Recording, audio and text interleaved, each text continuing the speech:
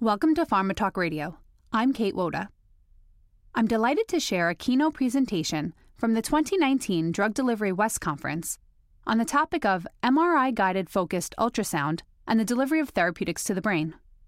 This session is led by Dr. Isabelle Aubert, professor at the Department of Laboratory Medicine and Pathobiology at the University of Toronto. I hope you enjoy the podcast. Thank you, Anne. Thanks, the organizer, for inviting me. My pleasure to be here. So when I first set out to do this research, I'm trained as a neurobiologist, and I study brain regeneration. And I thought that was hard. And after the first talk this morning, maybe drug delivery is even harder. So on that note, let's get started. So really, I will give a brief introduction just on Alzheimer's disease, just to let you know that what are the challenges right now. And as you can see from the preclinical, and we heard about the mouse model, and there's many other different challenges, but from preclinical to what is currently used for Alzheimer's disease, the list is daunting on how many drugs have failed to date. Most of them have focused on A-beta immunotherapy. I will talk a little bit about neurotrophin as well, as we want to go not only for A-beta, but for tau pathology and also for neurotrophins. So what is the issue? Well, there are many, as you can imagine. Is it the drug, the target? Is it druggable? Is it the patient population? Did we start too late? The study design? There's huge complexity into these clinical trials, but today I will focus on the delivery aspect. So in the presentation, I will give you a brief introduction about MRI-guided focused ultrasound and blood-brain barrier permeability. And here, I'm sure, as you are drug delivery people, you say, is it permeability? Is it the opening?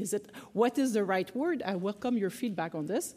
And then how can we deliver small molecules? So I will go from small to larger, small molecules, antibody, and gene vectors to make a difference into our therapeutics. Then I will tell you a little bit about the effect of focused ultrasound by itself on the brain and what is now in clinical trial.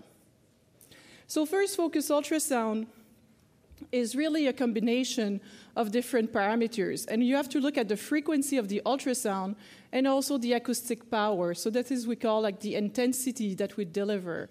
All this together for blood-brain barrier opening or permeability, we're into the megahertz range of frequency. And we have to keep the pressure really low so that we do not damage the brain. So in terms of what you've probably heard the most in terms of ultrasound use is the high intensity. High intensity is a thermal ablation. You are destroying tissue, you are generating heat. It is really like you would use a surgical tool to remove a tumor. You can also use high-intensity focused ultrasound to do a surgery without a scalpel and heat up that tumor and destroy it. I am not talking about that. So remove that from your brain completely. This is not what I'm talking about. I want to discuss today blood-brain barrier permeability, which is a low intensity. There's no heat being generated. All of this is monitored, and we do not want to cause any damage to the brain. So it's really with the invention of, or the genius of Dr. Claire Vohinanen, who is also at Sunnybrook, that he thought, how can we generate blood-brain barrier permeability without damaging the brain? And it's really with the use of microbubbles. Well, as a neuroscientist, I said, what? What are you injecting in the brain? Microbubbles? Like, this was to me like not a good term to use. These are phospholipid microsphere. And they can really be used to capture the acoustic energy and help the blood-brain barrier permeability to happen. So the energy that is delivered with the ultrasound can be 100 to 1,000 times less when we put these microbubbles into the bloodstream compared to what we use for thermal ablation. So the easiest way perhaps to demonstrate this is with really an animation. And so you have the microbubbles here in the blood that are circulating, and your therapeutic are these little purple dots, and you want the therapeutics to go into the brain parenchyma.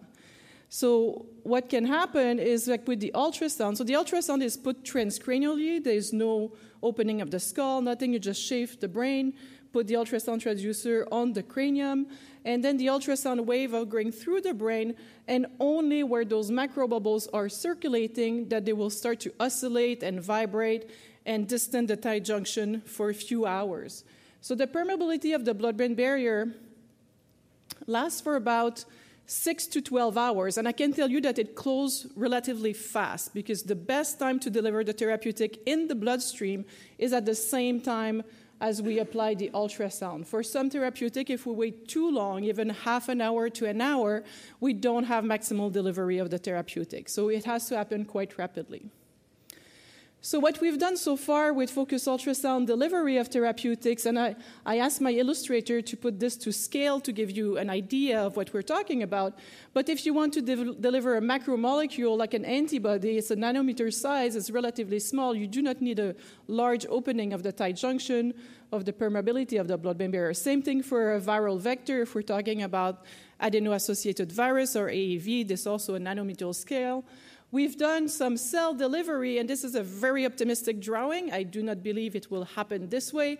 I do think that your red blood cell will also go in, like you would have what we would consider as a macrohemorrhage locally if you go into the cell delivery strategy. But we've done that as well, and it's surprising how some cells will actually cross the blood-brain barrier much easier than others. So some stem cell, for example, we were able to deliver them to the brain, and with the intracarotid injection in a rat, and then able to deliver them with ultrasound as well. So I'm not going to talk about cell delivery today, but I will talk about all the way to gene therapy here. So what about a small molecule? So the one I want to discuss is a TrkA agonist for NGF receptor activation, or nerve growth factor. So in Alzheimer's disease, not only there's pathology, and the one that we focus the most on is amyloid beta and tau, but these are the ones we can see right now and we can target. My gut feeling tells me there'll be more to the story than only these two. And what happened is a massive degeneration in the Alzheimer's brain. You can see here is the hippocampus compared to a healthy brain. The hippocampus is a site of memory formation. This is also where adult neurogenesis happens, or the birth of new neurons. And those are important for your memory function as well. So in the basal forebrain, there's a decrease of all the neurotrophin component, including TrkA and P75 and NGF, and that leads in the hippocampus as well to this decrease. But if you notice, P75, which is another receptor for NGF with TrkA, remains stable, and that's an issue because it's really the combination of TrkA and P75 that has a full action onto the survival of the cell and their plasticity. But if you activate P75 alone, you can lead the cells to die. It can be pro-apoptotic, whereas TrkA is much more regenerative. So our strategy was really to find a small molecule that will activate TrkA only. And all the therapeutics I'm going to tell you about, these are the therapeutics that you guys and your collaborators and your colleagues will have figured out all the other issues. So imagine these therapeutics to be good in the periphery, they get a little bit into the brain, but not enough. So this is where focused ultrasound will have like its best impact on this. It's really to be able to get a therapeutic that is already good and crossing the blood-brain barrier a little bit, but would it be much better if it crossed the brain to a greater extent? So that's what I want you to imagine as a therapeutic here. And this is true for D3. It was designed as a small molecule. It doesn't cross the blood-brain barrier at all. So this one did not work. They did all the work thinking it will cross the blood-brain barrier, but it doesn't. So Dr. Sarah Gouvy at McGill asked me, could you help me here? Could you make this cross the blood-brain barrier? So that's how we started with the ultrasound. And Christine Axima is my grad student working on this. The mouse model we're using is the TG098 mouse model of amyloidosis, really a rapid progression of amyloid pathology.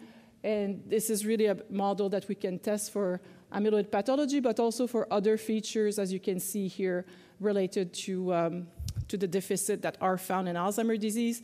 Christie characterized these mice, and they have deficit in TrkA, they have deficit in NGF. I'm not going to show you the data today, but these also have recapitulation of the neurotrophin components that we want to study.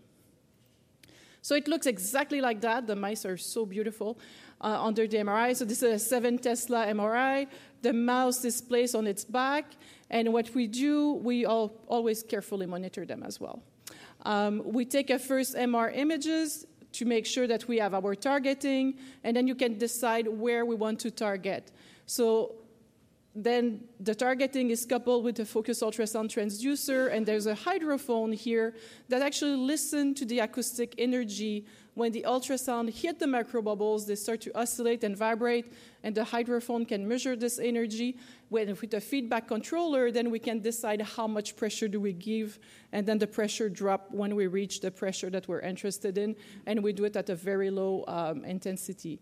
So we inject, the microbubbles are injected in the bloodstream, as well as the contrast agent for MRI and any therapeutic that we want to go in.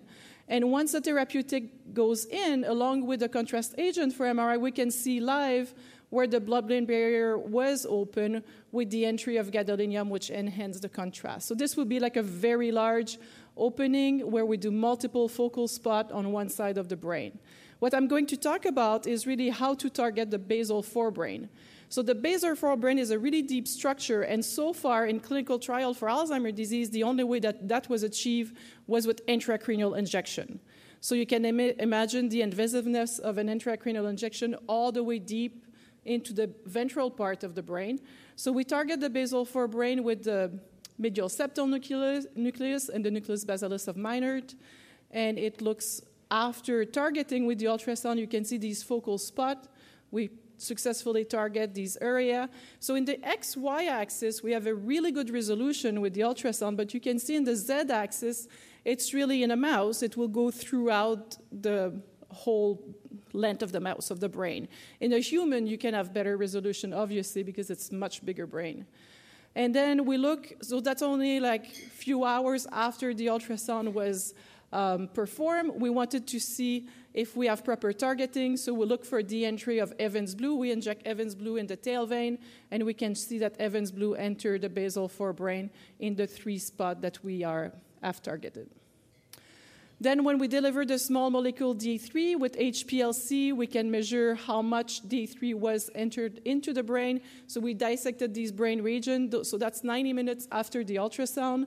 And you can see both in transgenic mouse, which are blue, and non-transgenic mouse in red. Yeah, that's right.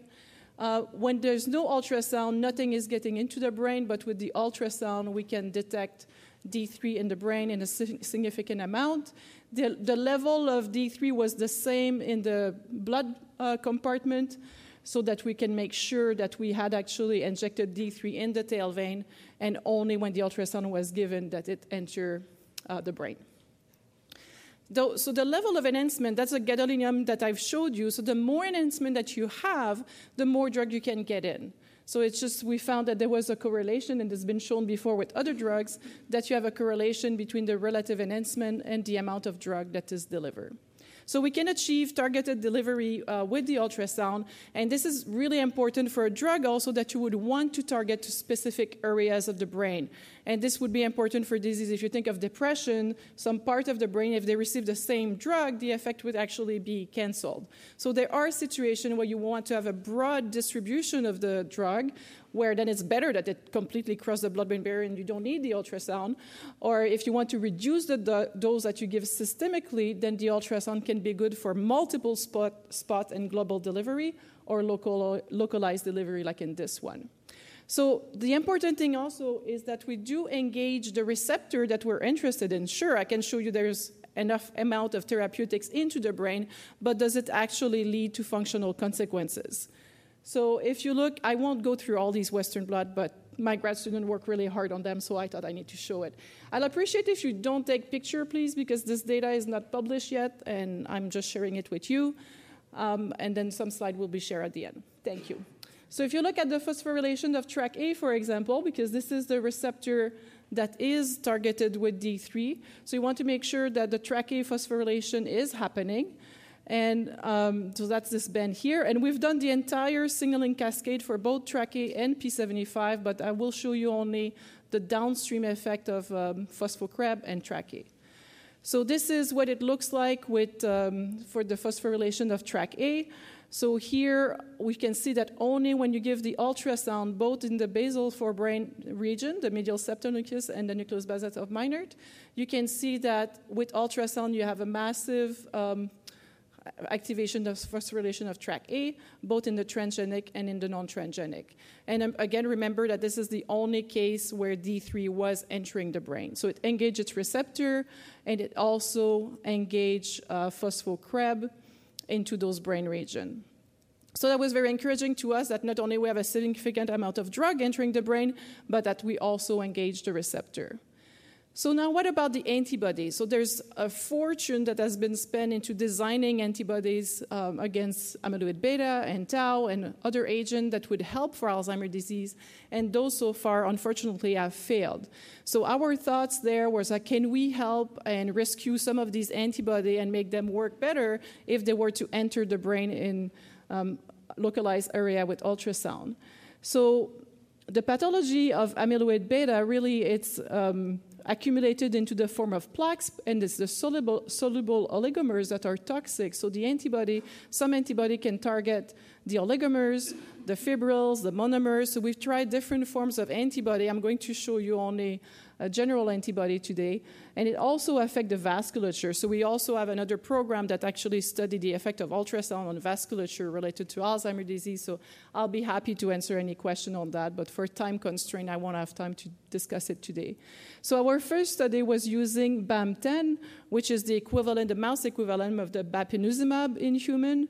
And what we show here is like one dose of BAM10, which is a low dose of 40 microgram injected into the tail vein. If you look, this time we sonicated only the right side of the brain, and you can see where the antibody enter the brain on the right side, but not on the left side, which was not exposed to ultrasound. So again, the delivery is just on the ultrasound side.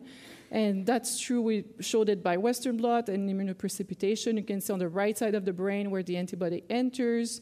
The antibody stays in the brain for about 10 to 12 days. So up to 4 days, if you look on that side, we double label the section with BAM10, and in red is just the amyloid beta plaque. And we actually could find the antibody on every single plaque we looked at. So we were quite surprised to see how a low dose of antibody can enter the brain efficiently and bind to the plaque. And it produced a reduction of amyloid beta within 4 days of about 23%. And that's a dose that in mouse, and I understand the challenges of mouse behavior, but in mouse, that level of decrease is able to rescue cognitive function.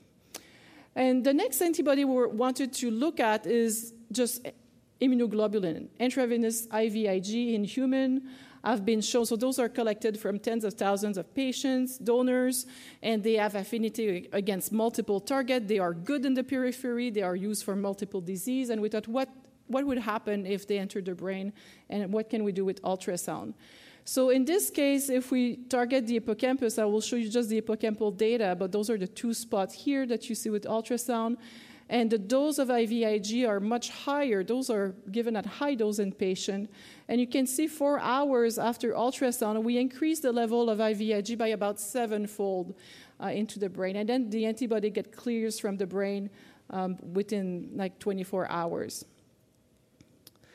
So not only we increase the delivery of IVIG by 7-fold, and I'm not going to show you all of that data, but the plaque reduction was massive. We had the plaque reduction of about 87%, and then also we promoted neurogenesis by about 2.5-fold, which is the level of what you would get if you exercise. So we should all start jumping up and down and exercise.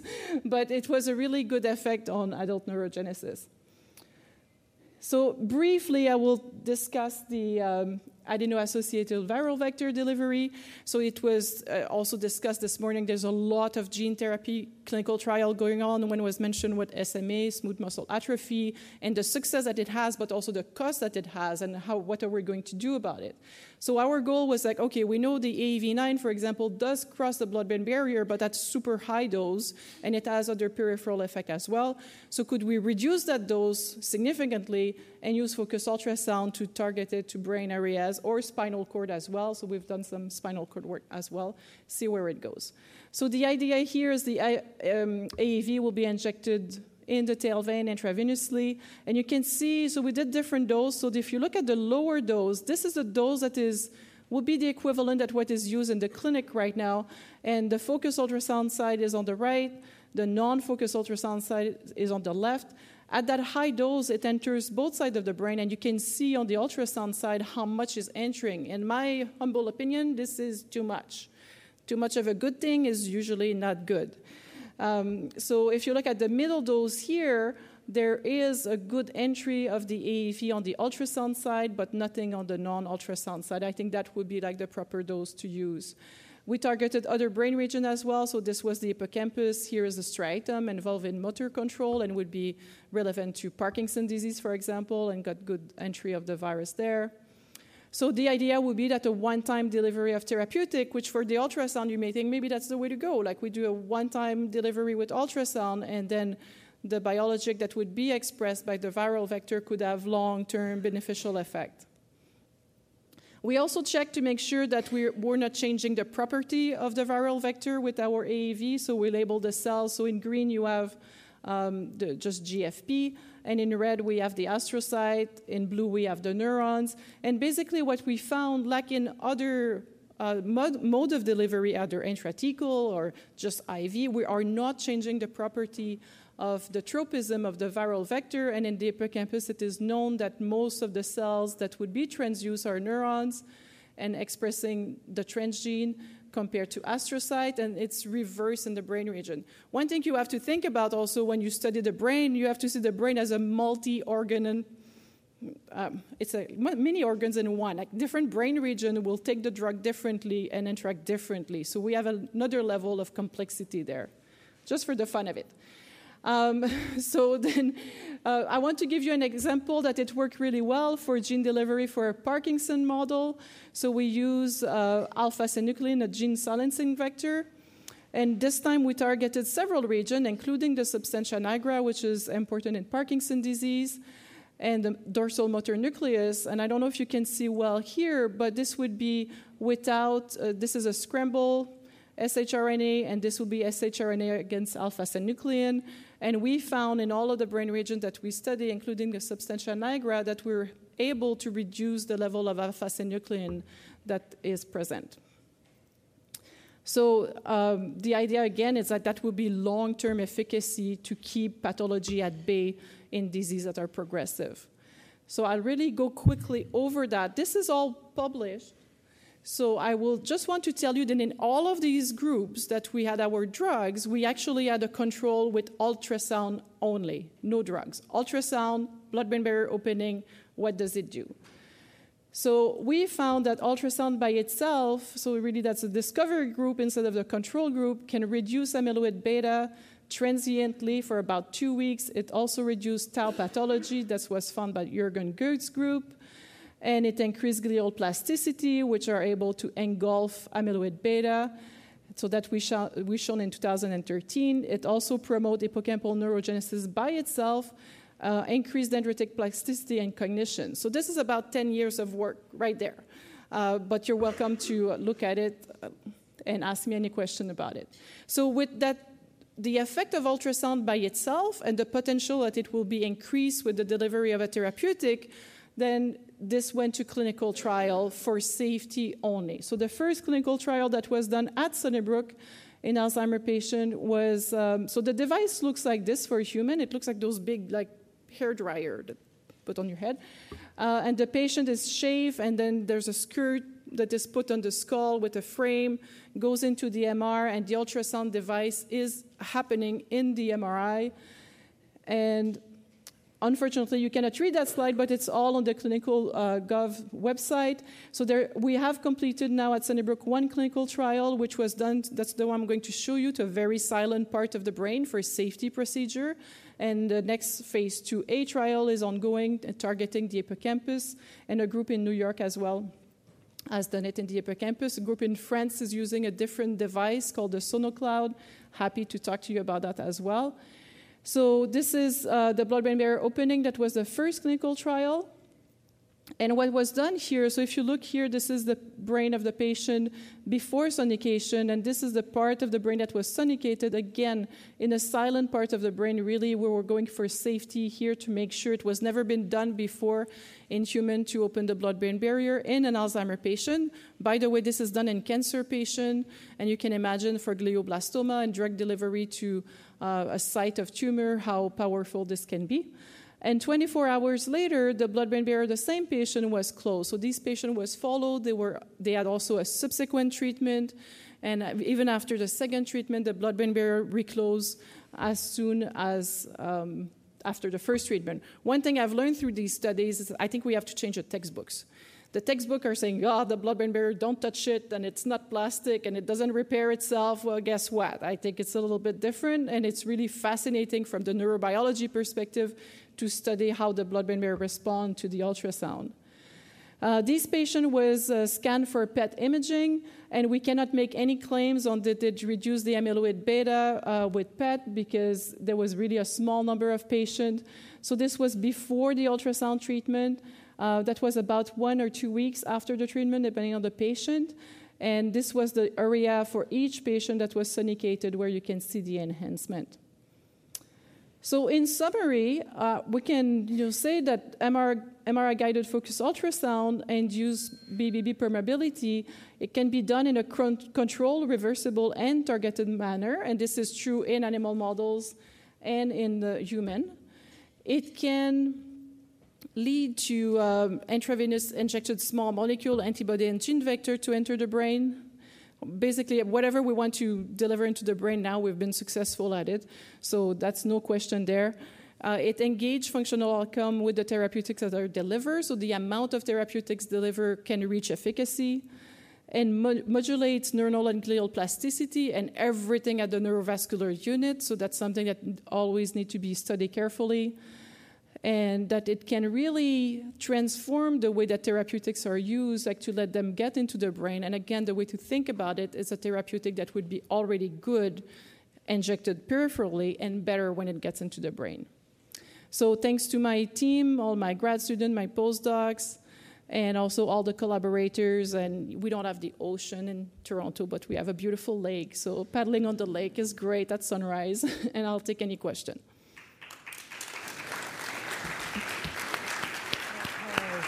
Thank you so much, Isabelle. While microphones, we've got time for just a couple of questions. While microphones are being circulated to people who have questions. Okay, we've got that. Can I ask one just quick about safety, about any inflammation with this process? Yes, sure. Speak to that. So we have a full study coming up soon. If you look short term, and you have to really be careful of the parameters that you're using, there are some studies that use different type of macrobubbles, higher dose of macrobubbles. It creates a lot of inflammation, mainly short term. For us as well, at the parameters that we use, within 24 hours, we have a slightly more pro-inflammatory milieu, and we've done all the cytokine profiling. But if you look 2 weeks later, we are in a more pro-regenerative environment. So I think it's like any other injury that you have. Often you trigger that regenerative aspect. So I think it would be to strike that right balance, and it's challenging. Interesting. But so far so good on long term. Excellent. Yeah. Wonderful. David. Thank you for a nice talk. My question is about the increasing evidence for the nonspecific injury potential of immunoglobulin in the brain, because it's not a natural substance in the brain. And so when there's traumatic injury, when there's surgical injury, the invasion of immunoglobulin from the plasma into the brain creates a toxicity response. You could argue that it's an ADCC, an antibody-dependent toxicity, or you could argue that it's a nonspecific effect. So how do you separate your specific therapeutic claims from the idea that just IgG in the brain causes an inflammation, and this causes this regenerative potential to happen, and it's just a nonspecific effect of anything that bears an FC fragment? Right. So really good question. So we started to look into this, but I need another team of people. So with the ultrasound alone, then we have the natural IgG and IgM that are going in, and they have potential effect, and we see them actually going around even the amyloid pathology, and they could have an effect there into helping into the clearance.